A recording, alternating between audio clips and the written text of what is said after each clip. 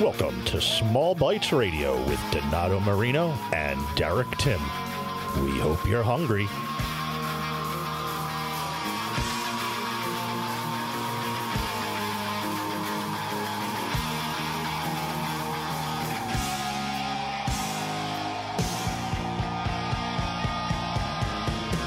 Round spaghetti you can eat with a spoon.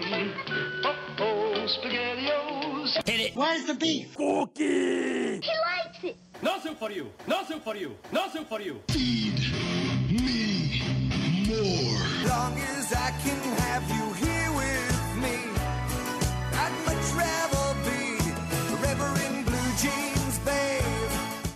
Welcome, everybody, to Wildfire Radio, Small Bites. I'm Donato Marino with D&L Coffee Service, Bean to Barista, training, co-owner of Terry's 2, 1541 Chester Pike, Fallcroft, PA. And speaking of Terry's 2, we got St. Patrick's Day coming up, and we're having our 7th annual Shamrock and Roll Pub Crawl. Oh, the luck of the Irish. March 7th. Bar opens at 8.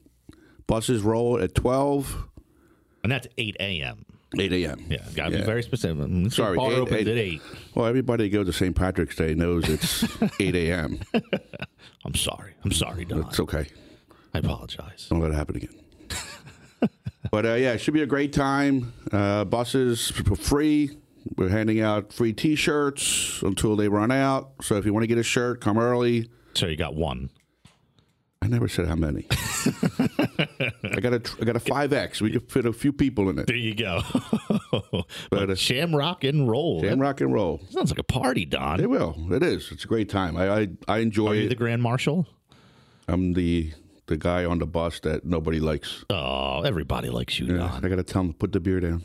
And I'm Derek Tim at BlueJeanFood.com. And I know someone who really likes you, Don. It's probably one of your biggest fans.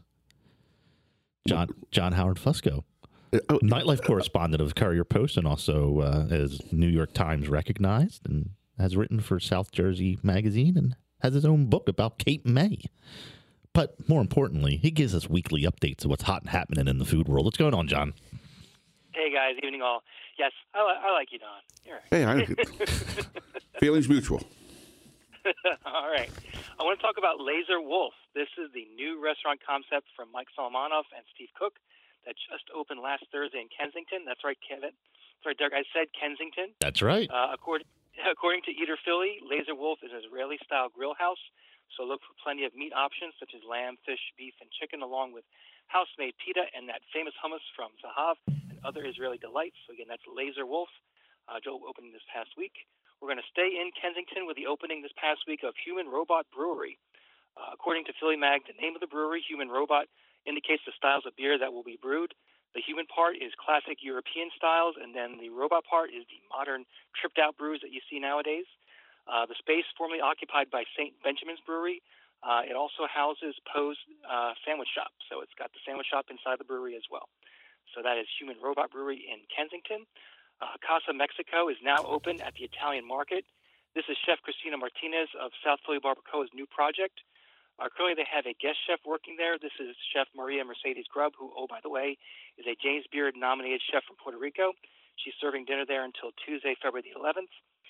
Interesting thing about Casa Mexico is that all the meals being made there will be using ingredients that are sourced exclusively from the Italian market. So very interesting to see how they will keep that up during the course of the year. The Middle Eastern restaurant Renata's Kitchen has opened its new location in West Philly on 40th and Baltimore Avenue, taking over the spot that was the Trolley Car Station Diner. Their original location on 46th in Baltimore will temporarily be closed, but will reopen with the same ownership, but open as a cafe.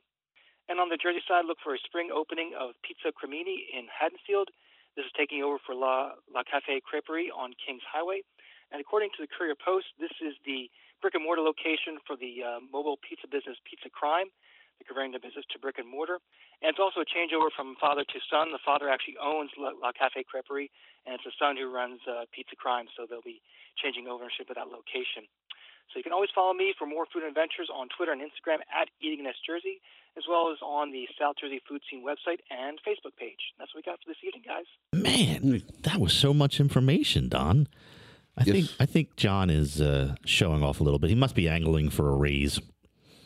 We'll give you a bar stool. Excellent job there, John. We look forward to talking to you again soon. All right, guys. Have a good evening. Have a Have a good one, John. But talking about people showing off, as usual, it's our good friend Adam of East Passyunk coming in to talk about all the hot and happening events on EPA. And one of the most popular events, Don, as you know, you visit annually, is the Restaurant Week. And that's going to be Monday, February 24th until Friday, March 6th. Yeah. Good thing about Restaurant Week is that it allows a lot of people to go in and try a new restaurant that they've never been in. And Builds they're excitement. Well, yeah, excitement, yes. Yeah, but Adam, you're the man with the master plan and know all the information. How you doing? I've got the inside tips. I know everything that's happened for Restaurant Week that people need to know about. It's always exciting on Passyunk. Exactly. And this is just like, it's Valentine's Day. Everybody's going to be out getting romantic. And now you're going to build up what you're going to talk about while they're at dinner. Like, oh, my lovely, sweet dear, we can now try this restaurant out because Adam told us. That's right. I think you could look at it two ways. Either, if Valentine's goes really well and you can figure like, oh my God, it was so romantic, we got to go back there. Or it's like, who am I going to swipe right on and bring to the new place? Exactly. Yeah. Exactly. You're like, yeah, you're not going there. I know the exact person I'll be going next week with. No, but there's a lot of awesome new stuff happening for this year. I mean, beyond the 24 restaurants that we have participating in a lot of the places that people know about. I mean, whether it's Noir or Fond or Nord, places like La Scala's Birra. I think one of the best things about Restaurant Week is it gives people that chance to either try out a place that they're familiar with and maybe a new dish or something that normally wouldn't be on the menu. I think actually La Scala's Birra is a great example of that. There's so many people who go there for the pizza and for the straightforward Italian food, but they don't realize everything that's on the menu there. And so it's a great chance for places like them to really show off. Then there's other spots like Bing Bing Dim Sum or Barcelona Wine Bar, where you're going to go in for Restaurant Week and be able to really sample a ton of different items that you normally might not see on the regular menu, even if you've been there like 5 times and really enjoy it on a regular.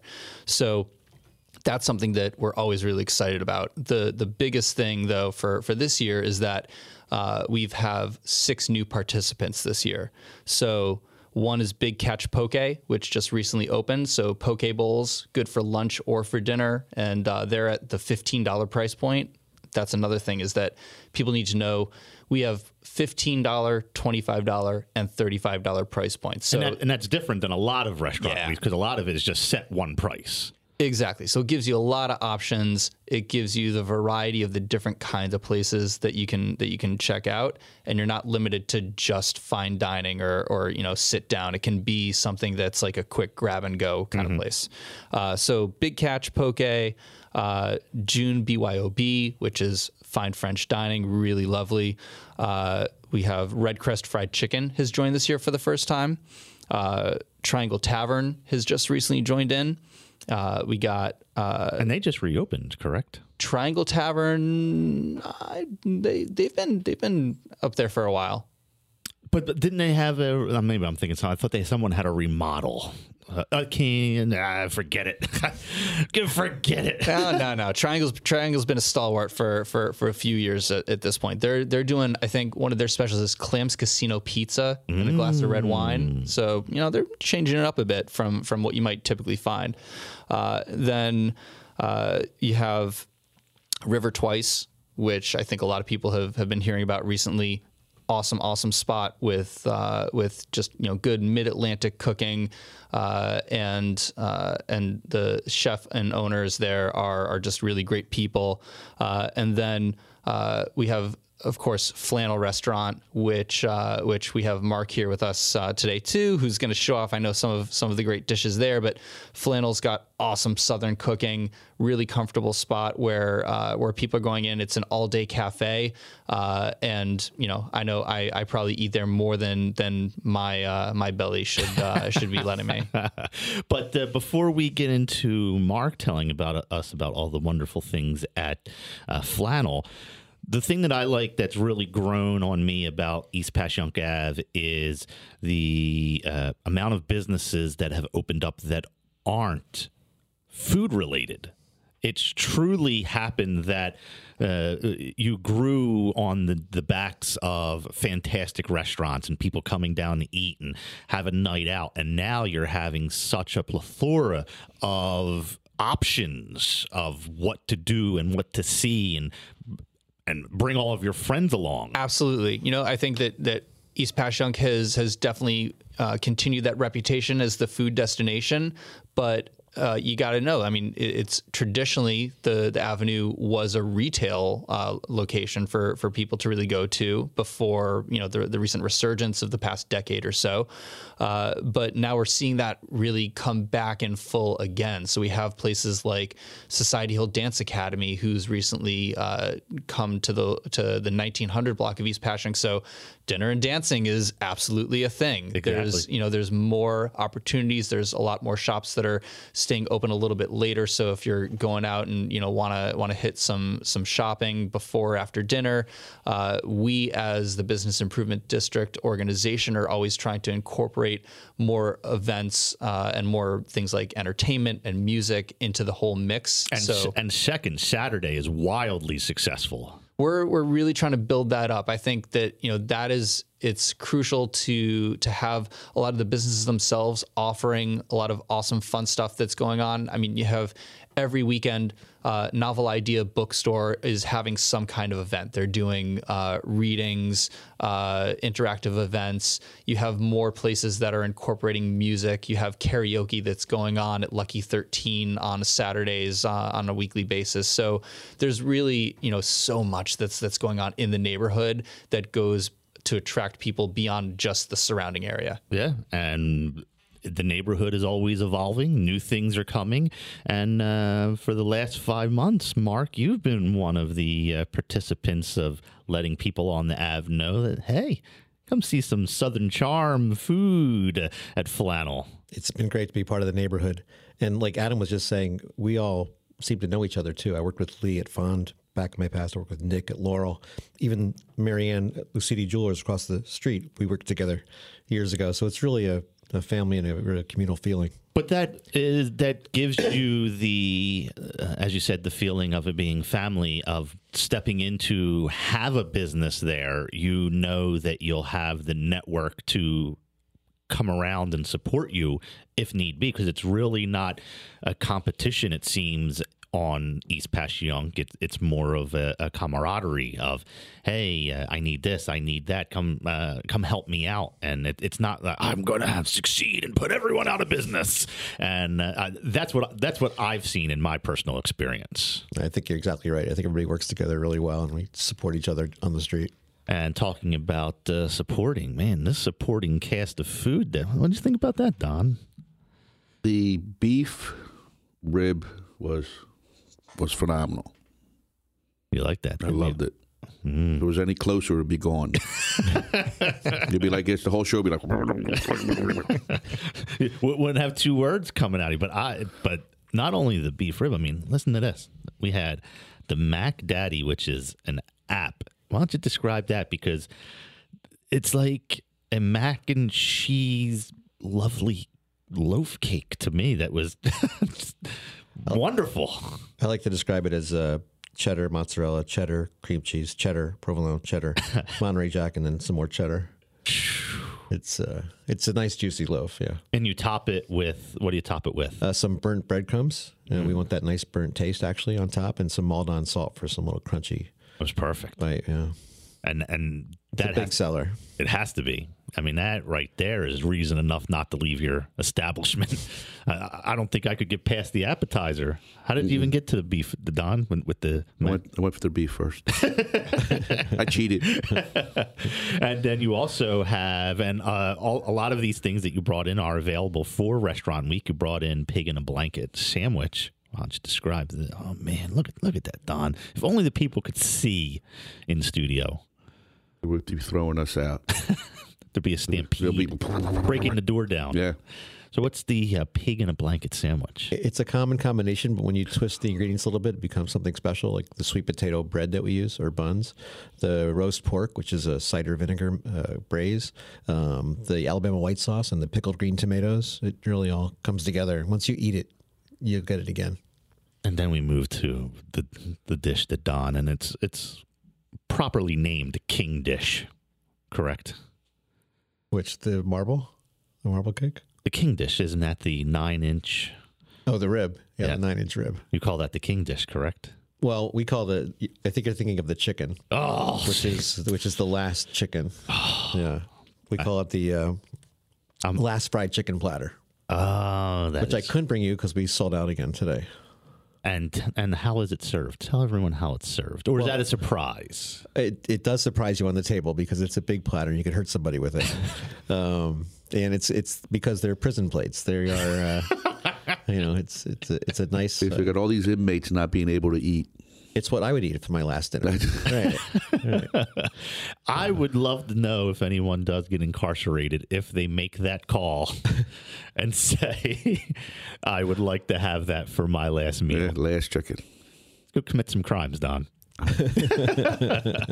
And then we had fried marble pound cake with a bourbon sauce, which was just delightful. Crispy. Powdered sugar on the top kicked it off nicely, and then the bourbon sauce, you dip it in and let it sit nice and warm. So how did the concept come about? It's brilliant for East Passyunk. Nice southern twist. Hasn't been placed there yet. Is this something that's near and dear to your heart, southern cooking? Well, two things. A couple of my best friends moved to Charleston and Nashville, so I go visit them often. And because they're in the restaurant business, one's a sommelier at Husk down there, the other used to be with Fig. And we have eaten at every restaurant in both towns. I mean, literally every restaurant. They're usually Quite an accomplishment. They're 5-pound weekends. And it's also the only true cuisine we have in America. Every other cuisine is really immigrant cuisine, that we brought over, whether it's Jewish, Italian, Irish, whatever. But the South is really native cuisine to America, even though all the ingredients were brought over by the slaves from Africa. It's really American-driven and created food. It's special. And we're the only ones doing it on Passyunk. So this was something that when you went to visit, you really attached to. You found a fondness to this type of food. I loved it. Yeah, totally fell in love with it. And you came back. What was the inspiration to say, I fell in love with it, I know I can cook this well, and I want to be on East Passyunk Avenue? Well, finding the property on East Passyunk was actually first. I mean, it was an amazing stroke of luck that this the old Chaya Cafe had opened up for sale. And when I saw the space, I knew how to. In my head, I already had it designed. I knew exactly what it would feel like, and it came out beautiful. And you have that nice southern charm, and it's a real homey feeling. Lots of wood, tin, rust, things you would find, down the South. And I think Adam can tell you too. It's a very comfortable place. And we have live music too on every Friday night, and usually they're country bands too. We even have a fiddler and a slide guitarist playing one of the Fridays. Really? Yeah, it's really fun stuff.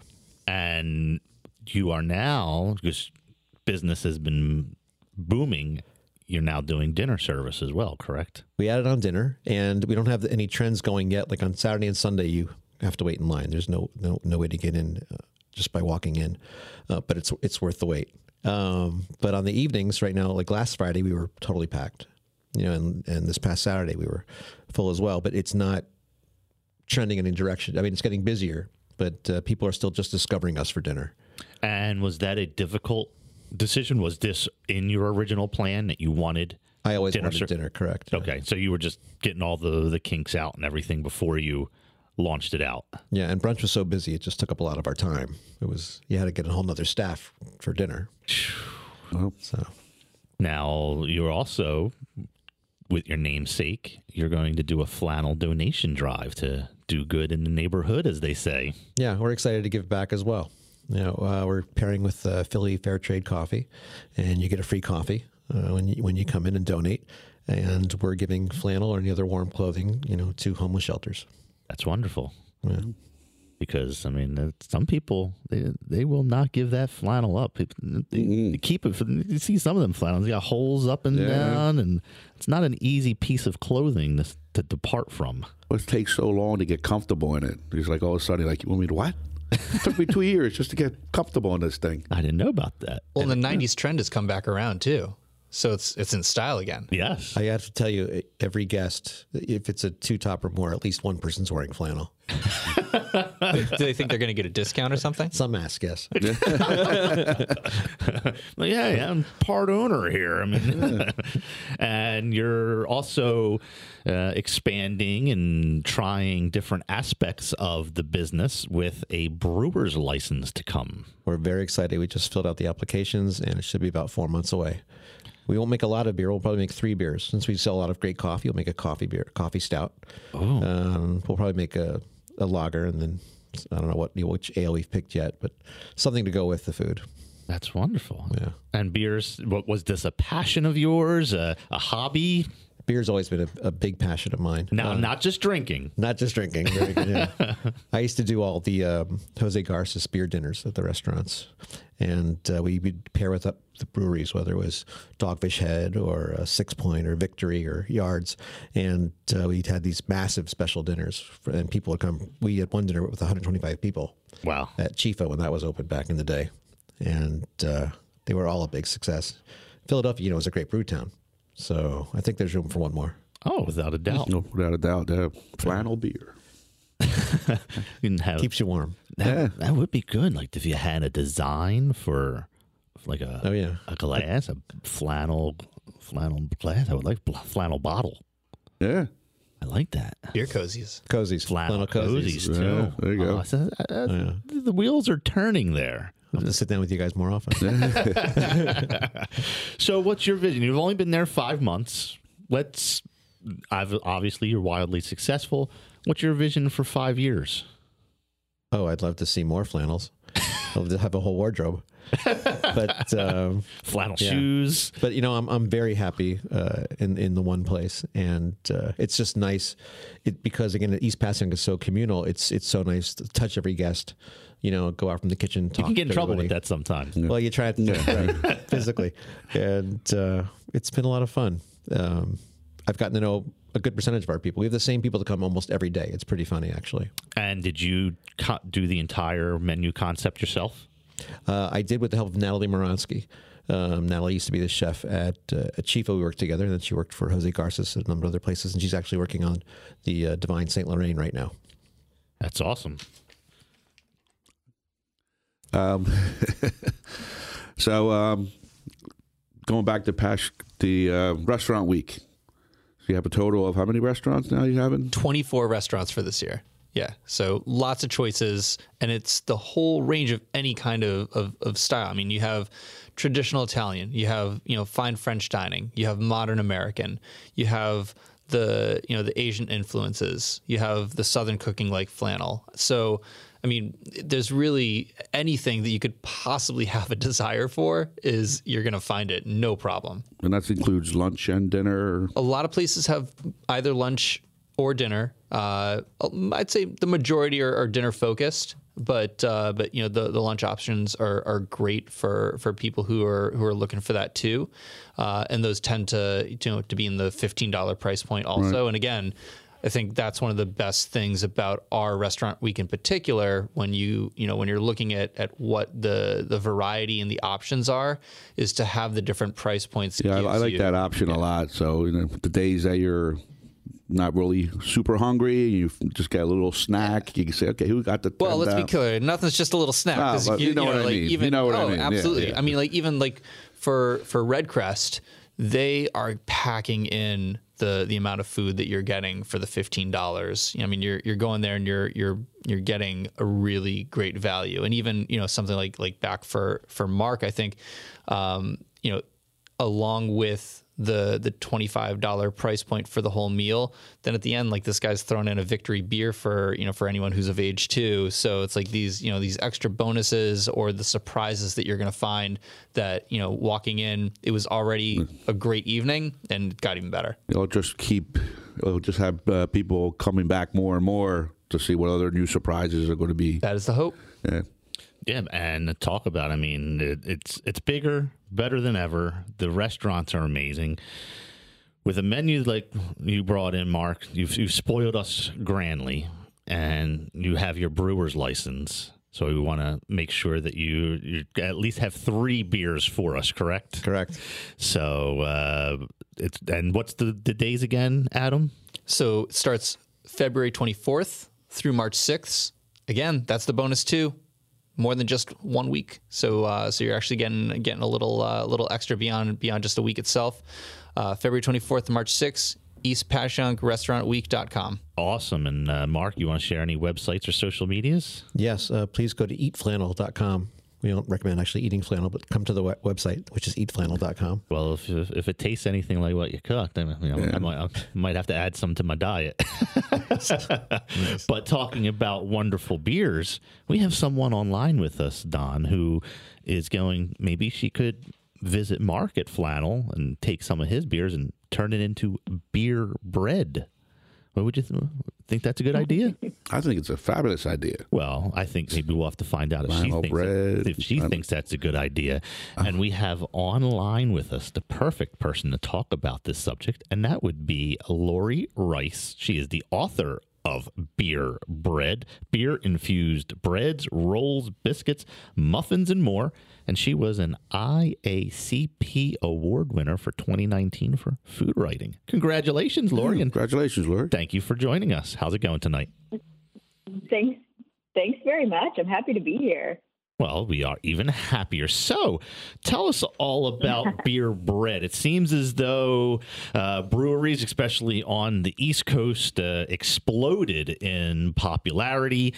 And then people were like, this was something that people used to do, and it's delicious to make beer bread. And I think this is another trend that I have seen take off once again.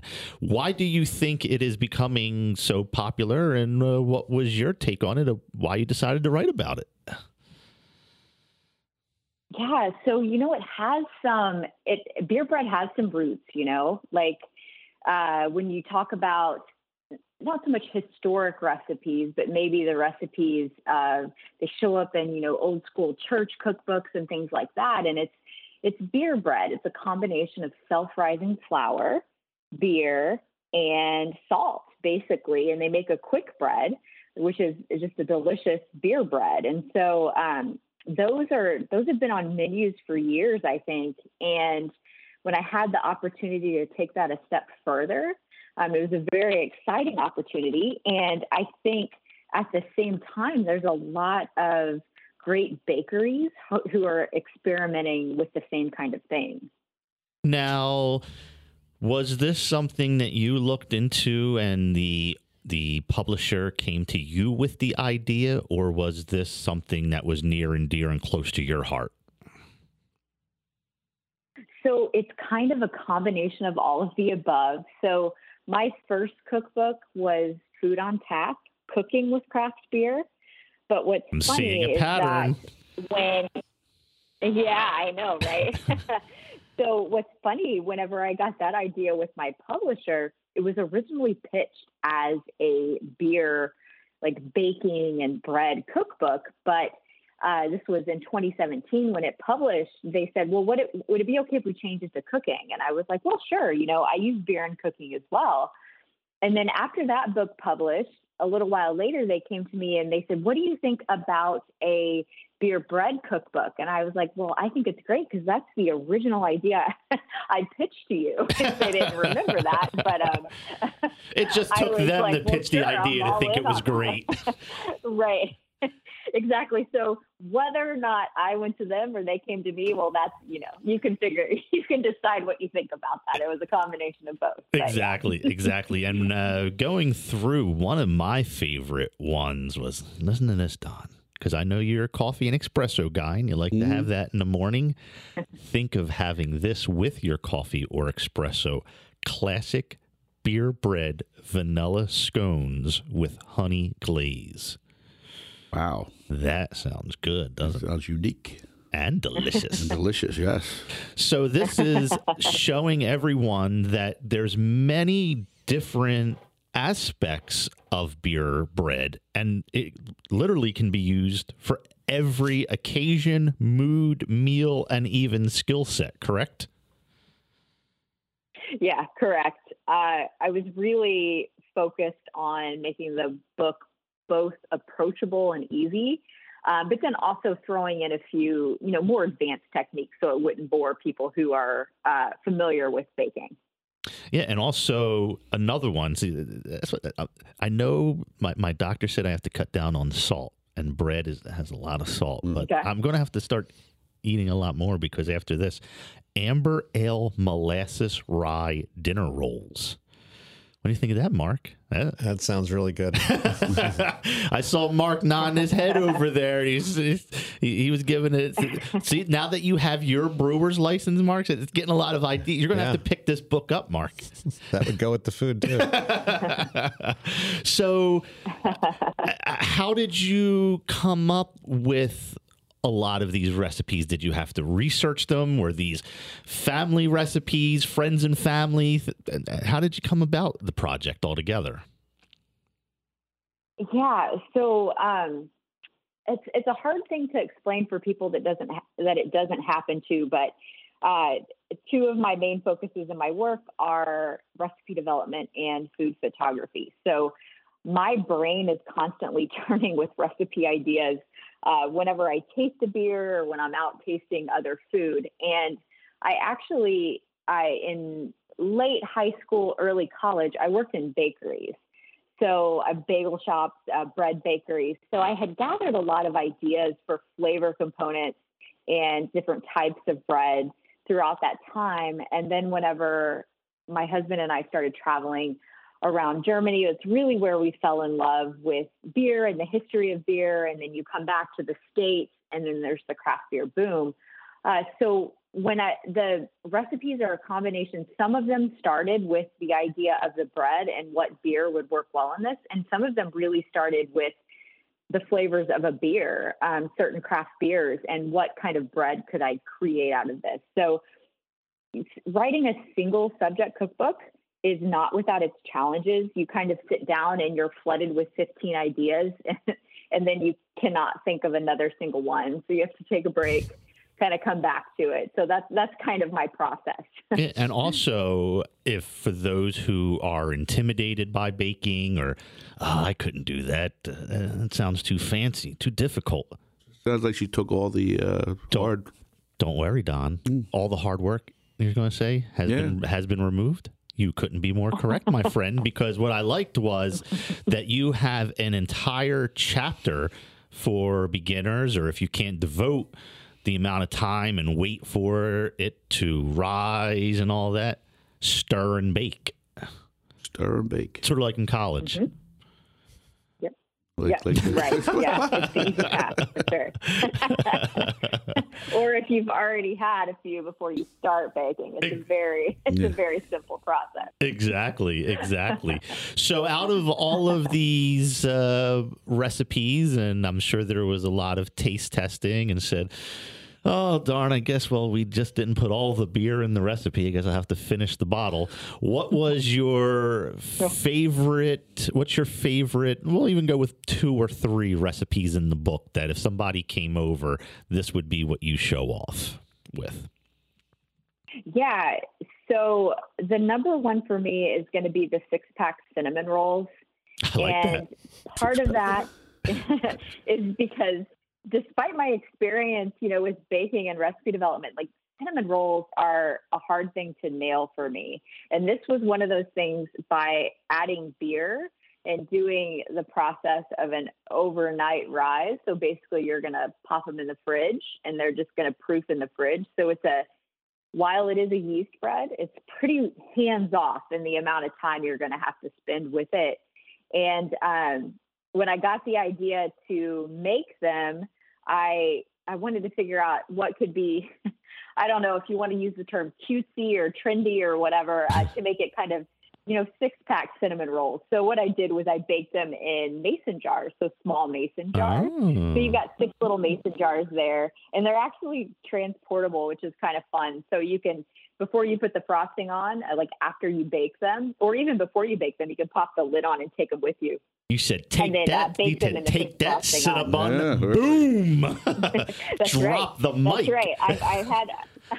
I've had good comments about him, so you'll have to do a comparison test for me. Well, that is wonderful. But Lori, we couldn't have been more thrilled to talk to you. I love the concept of the book. It's definitely put a whole new perspective of different things to do with beer. And as it said, it's beer-infused breads, rolls, biscuits, muffins, and more, from dinner, from breakfast, literally, all the way through to dessert at the end of the day. Late night snacks. And Right. can purchase it now. It just came out last week, February 4th. So congratulations on the new release. And would you like to share any websites or social medias before you go? Thank you. Yeah. So you can find me on Instagram at Lori, LORI_Rice, RICE, or at my website, LoriRice.com. Perfect. Thank you so much. So anything about that? Have a great night. What do you think about that, Don? Beer bread's interesting. You own a bar. Get that kitchen back there. I think my patrons won't eat the bread. Maybe. Could be. No, they definitely will. I think they would. I think they beer would and beer bread together. I think they would enjoy that. How about you, Adam? I think that Don has to hand those out on the bus. Right? Brilliant idea. We're going to have Irish soda bread. Maybe we could do that with the beer. That is one of the recipes. Yeah. Like an Irish stout? Yeah. There you go. I'm going to practice making it start next week. Apparently it's very easy. Stir and bake. I think I was the only one that laughed at that. But some people got what I was talking about. I don't think so. That's what usually happened when I went on stage, too. That's why I don't do stand-up comedy anymore either. But it's an interesting concept, wouldn't you say, Mark? It's something that you don't see all that often, beer breads. We call beer bread in a glass. It's a fermented, beverage, and it has the same ingredients as bread. So it was pretty ingenious for her to come out with a book about it as well. Yeah. Yeah. So, speaking about your restaurant again, did you have I didn't see your menu, but do you have like the regular staples, chicken fried steak and? Actually, we have a new dinner menu coming out with chicken fried steak on it. Now you mentioned that's pretty funny. Yeah, the first time I had it, I was in Montana, of all places. Right. And I'm like, chicken fried steak? What the heck is chicken fried steak? And they brought out this plate with this big, flat, breaded chicken and with all this gravy on it. And I'm like, are they trying to give me a heart attack? I just met this family. And then she became my wife, and the rest of it's history. But so your dinners are going to run from what time to what time? Well, we run straight through right now. We open at 7 o'clock for coffee, 8 o'clock for food during the weekdays, and we're open until 9 o'clock at night. So we go straight through with the same menu all day and night long. So you can get dinner things for breakfast items for dinner. Okay. Yeah. So you're not staying till 2 in the morning or 1 o'clock or 12? Once we get the brewery going, maybe. Yeah, we'll see. I'm sure that will change the dynamic. Very much so, actually. Yeah, we're excited about that. Right. And you're going to be picking 3 different beers. Not to go over the same subject again, but. Well, right now they make beautiful little pilot brewer. It's what the big brewers use to test different beers or make different small batches. So that's really all I can fit in my place. It takes up the size of a big table, basically, 3 different tanks. So I can only make like 20 gallons a week. That's enough. But that's enough. Yeah. Yeah. What's the most, I guess, difficult or finicky part of brewing beer? Well, you have to watch it. It's about timing, how long you're cooking it, how long you're mashing it, how long the wort's going, where you're getting your wort from. It's also sourcing all the ingredients. You have to have good ingredients to make a good product. But luckily in Philly, we have so much of it coming into this town that it's not hard to find. So the hops. Yeah. You need the hops. Yeah. It's so much fun to go to the big brewers and go into their hop room. It's a room about twice or 3 times the size. And it smells like a pot factory. Really. I was going to say, the smell must be pretty pungent. Yeah, it's pretty amazing. Anyways, I make my own homemade wine, and it's not as intense to watch it. Right. Because once you crush the grapes, and then you squeeze it and you let it sit in the first fermentation. Right. The skins float to the top, and you constantly... Well, that's fermenting too, yeah. Yeah, you constantly dunk them in so the yeast comes off the skin and mixes with the liquid. And you do that for about a week, and then after that you press it into either oak or glass, whatever you prefer using. Right. You put a one-way valve, and it's like, okay, they start bubbling. Nice. And they start bubbling away, and you just wait till they stop bubbling, and you transfer them once or twice, depending how much deposit you have on the bottom. And that's it for wine. Then you wait for it to mature a little bit. Yeah, now we were talking about all this beer. My memory has finally come back to me. I was talking about a remodeling, remember? I was Triangle Tavern. I was completely wrong on that. Royal Tavern. They say... Right, yeah. Different tavern. Different tavern. Same street, a little further up. Right church, wrong pew. Yeah. Had tavern at the end. I knew I was just around there, but talking about all of your new neighbors as well. Before you opened up, or even now, I don't care when it was. What's your favorite place to visit on East Passyunk Ave, Mark? You know what? I really liked Red Crest Chicken, but there's surprises on East Passyunk. 3 doors down from us is a little place called Teas and Me. You wouldn't think about eating there. It's bubble tea and stuff. They make the best banh mi I've ever had. I've ever had anywhere. Really? Yeah, their pork belly banh mi blows anything from Chinatown or. I mean, I'm not surprised. I say really because I know how many places you have eaten at. So that's what I mean. Their banh mi sandwiches are phenomenal. Incredible. And then they also started doing pho also. Really? Yeah. Oh wow. That would be I can't not go to Fuss 75, but on Washington now. But yeah, but you have that contract with them. Yeah. It's comfort food. Yeah. But would you say that now working there, it's given you a whole new respect of all of your friends who were already there? Well, I know how hard they all work. That's for sure. Everybody in the business works very hard.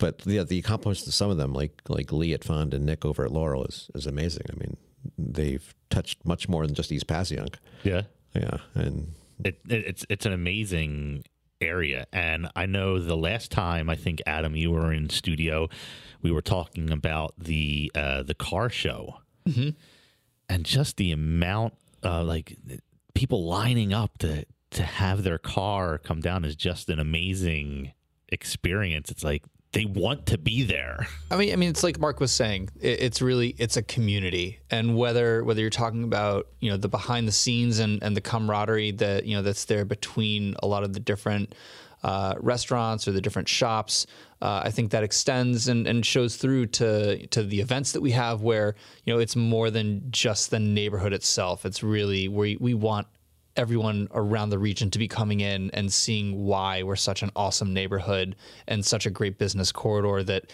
again, all of the exciting events, the stuff that's going on at individual businesses on a regular basis, people are really stepping it up and making sure that we're known as this place within Philly and Philly overall. I mean, you have the shout out from National Geographic calling Philly overall one of the top places to visit for 2020 and the only city in North America, and to have overall the city be recognized like that, and then within the context of even that article to talk about some of the places that are on East Passyunk and in South Philly in general. So I think that people are A, getting recognized for that, but B, also stepping up their game because of it. And that's the thing about Philadelphia. We have risen through the ranks so greatly that we are now not only known as a great food town, but also a travel destination. Absolutely. As you mentioned. And talking about traveling, we just so happen to have the perfect person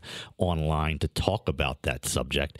And let's see if I can get the name correct. 'Cause you know how I butcher names, Don. It's brutal here. Give it a try. Tamar Lau, the CEO of Access Culinary Trips, is online with us. And you said, Adam, National Geographic, they have won some National Geographic Lifetime Tour Awards of providing tours that it's a lifetime that people would die to get to what they're providing. Let's see if I got the name right first before we talk about, because I get names wrong in a lifetime forever. So was I at least close with the name? You were very close. You were right on target with the first name. The last name is Lowell. Lowell. Oh, see, darn. But I'm going to send you back to school. Exactly. But we're going to talk about all of the wonderful tours that they have going on. And I guess we're going to have Philadelphia added to the list of Access Culinary Trips, because it's just more and more that Philadelphia is getting well recognized as the place to be and eat. So why don't you tell us how culinary travel has evolved in the past few years, and how your trips are different than others that we see? Sure. So, in the past, people thought of culinary travel as going to a destination and eating at a luxury restaurant, fine dining, or they thought of it as taking a cooking class. And we do both of those on our tours. But what we've really seen evolving is we connect with the local culture and the local people through food. So for us, culinary travel means going to markets and doing tastings with artisanal producers and dining in a local home and foraging for truffles, things that really get us up close and personal with the destination and its people. And I would agree with you wholeheartedly, 100%, that if you're going to travel, especially in my opinion, exotic destinations where the fruit and produce, like when I was in Thailand and many parts of Asia, they say that many of the fruits and produces that you eat there, you will never be able to enjoy in the States because the products bruise too easily. They can't be shipped. So it's not a product that can be sent other places, that you have to eat it within a week or two, and that doesn't work for mass consumerism. So you're not going to really know what a place is like unless you are eating like locals do. Would you agree with that? I would totally agree with that. And learning how they approach food, because food is really at the heart of culture. And one of the things that I guess, how should I phrase this? As you being the CEO of a company that is culinary based around the food, do you find it difficult, or do you need to educate people who are booking tours at all? Because I've seen it many, countless times of individuals in a foreign land, and then they go, I'll give two examples. I was once in Japan. I don't really like fish. Okay, well, we're in Japan. Do you want to try it? No, I'd rather not.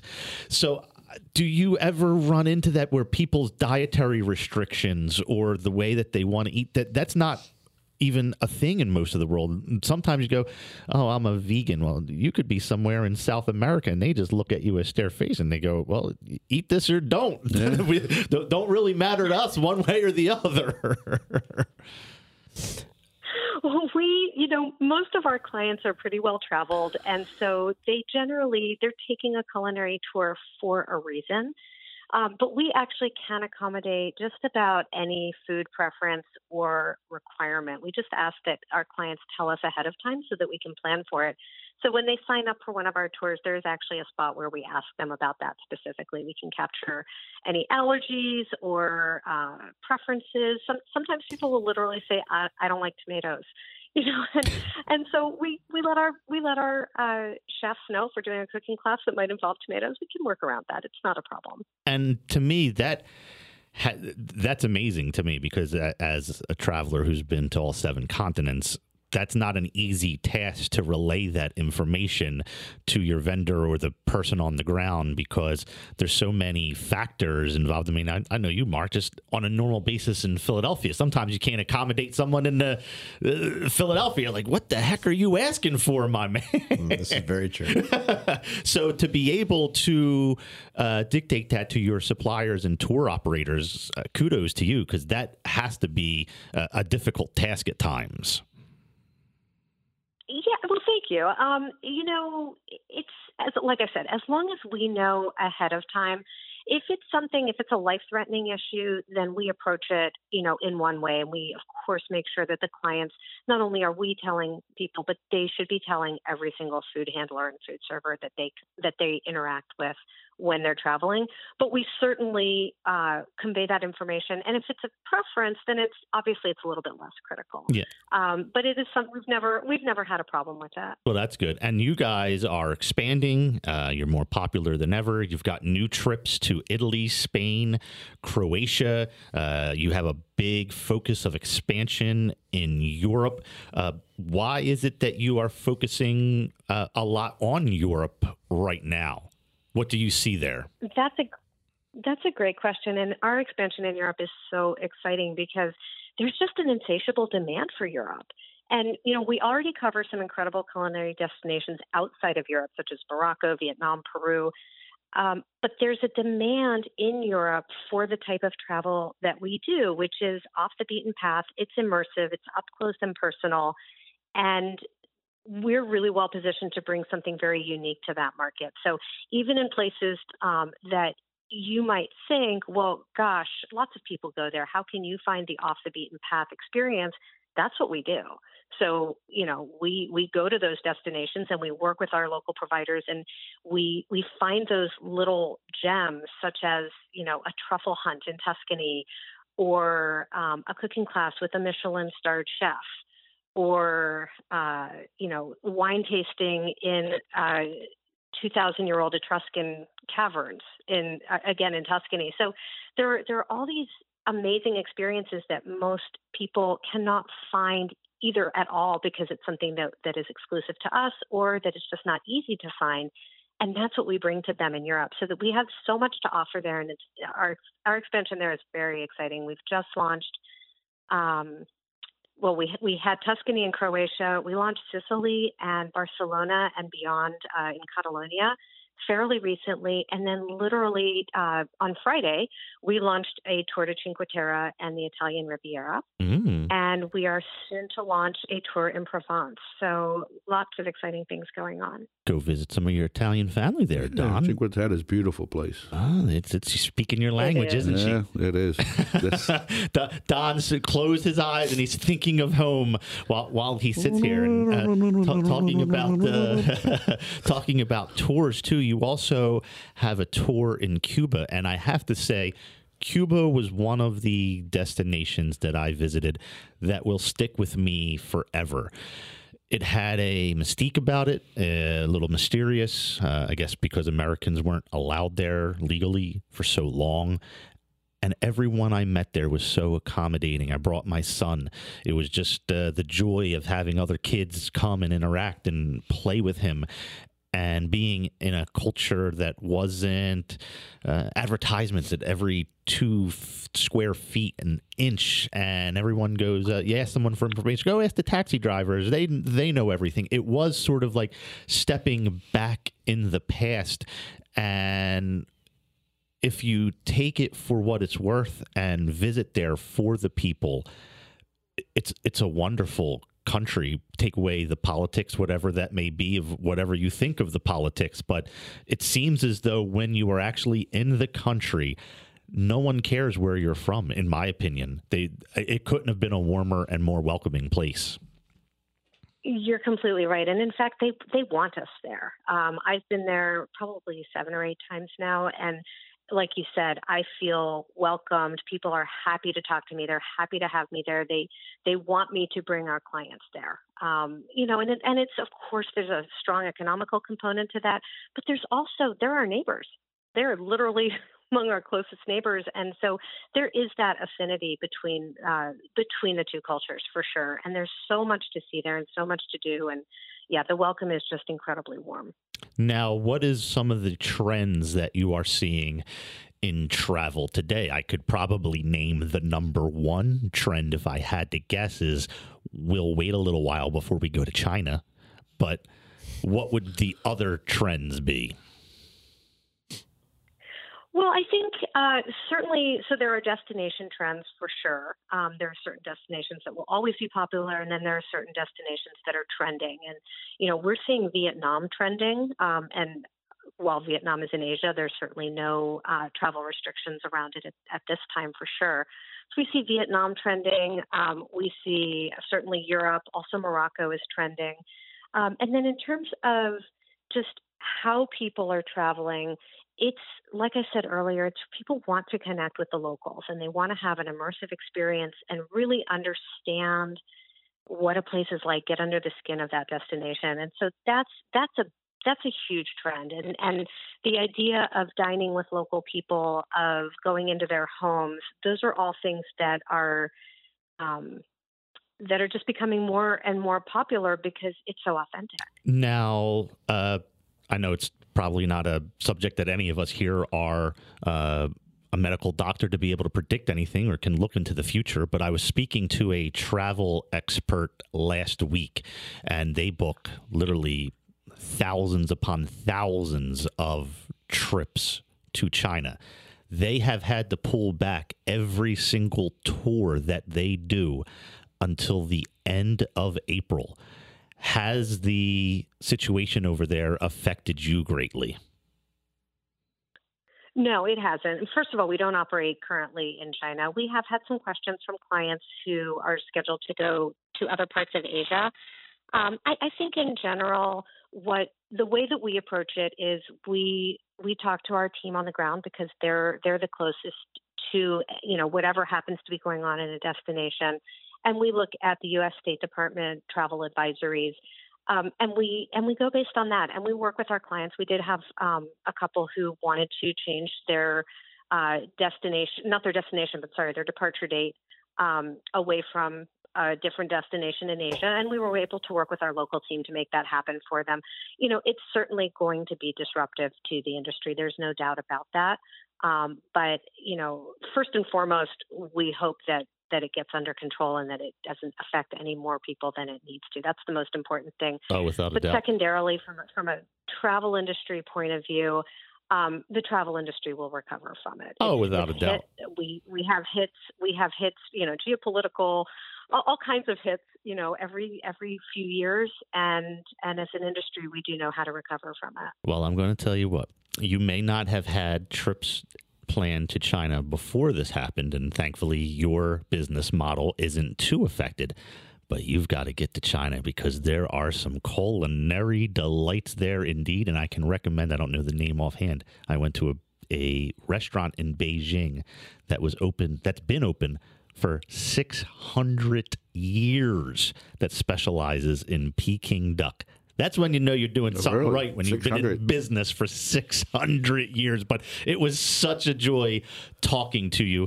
That is the Access Culinary Trips. Do you want to share any websites or anything like that before you go?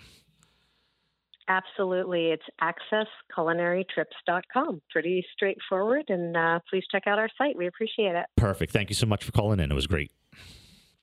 All right. Take care. Thank you. Bye-bye.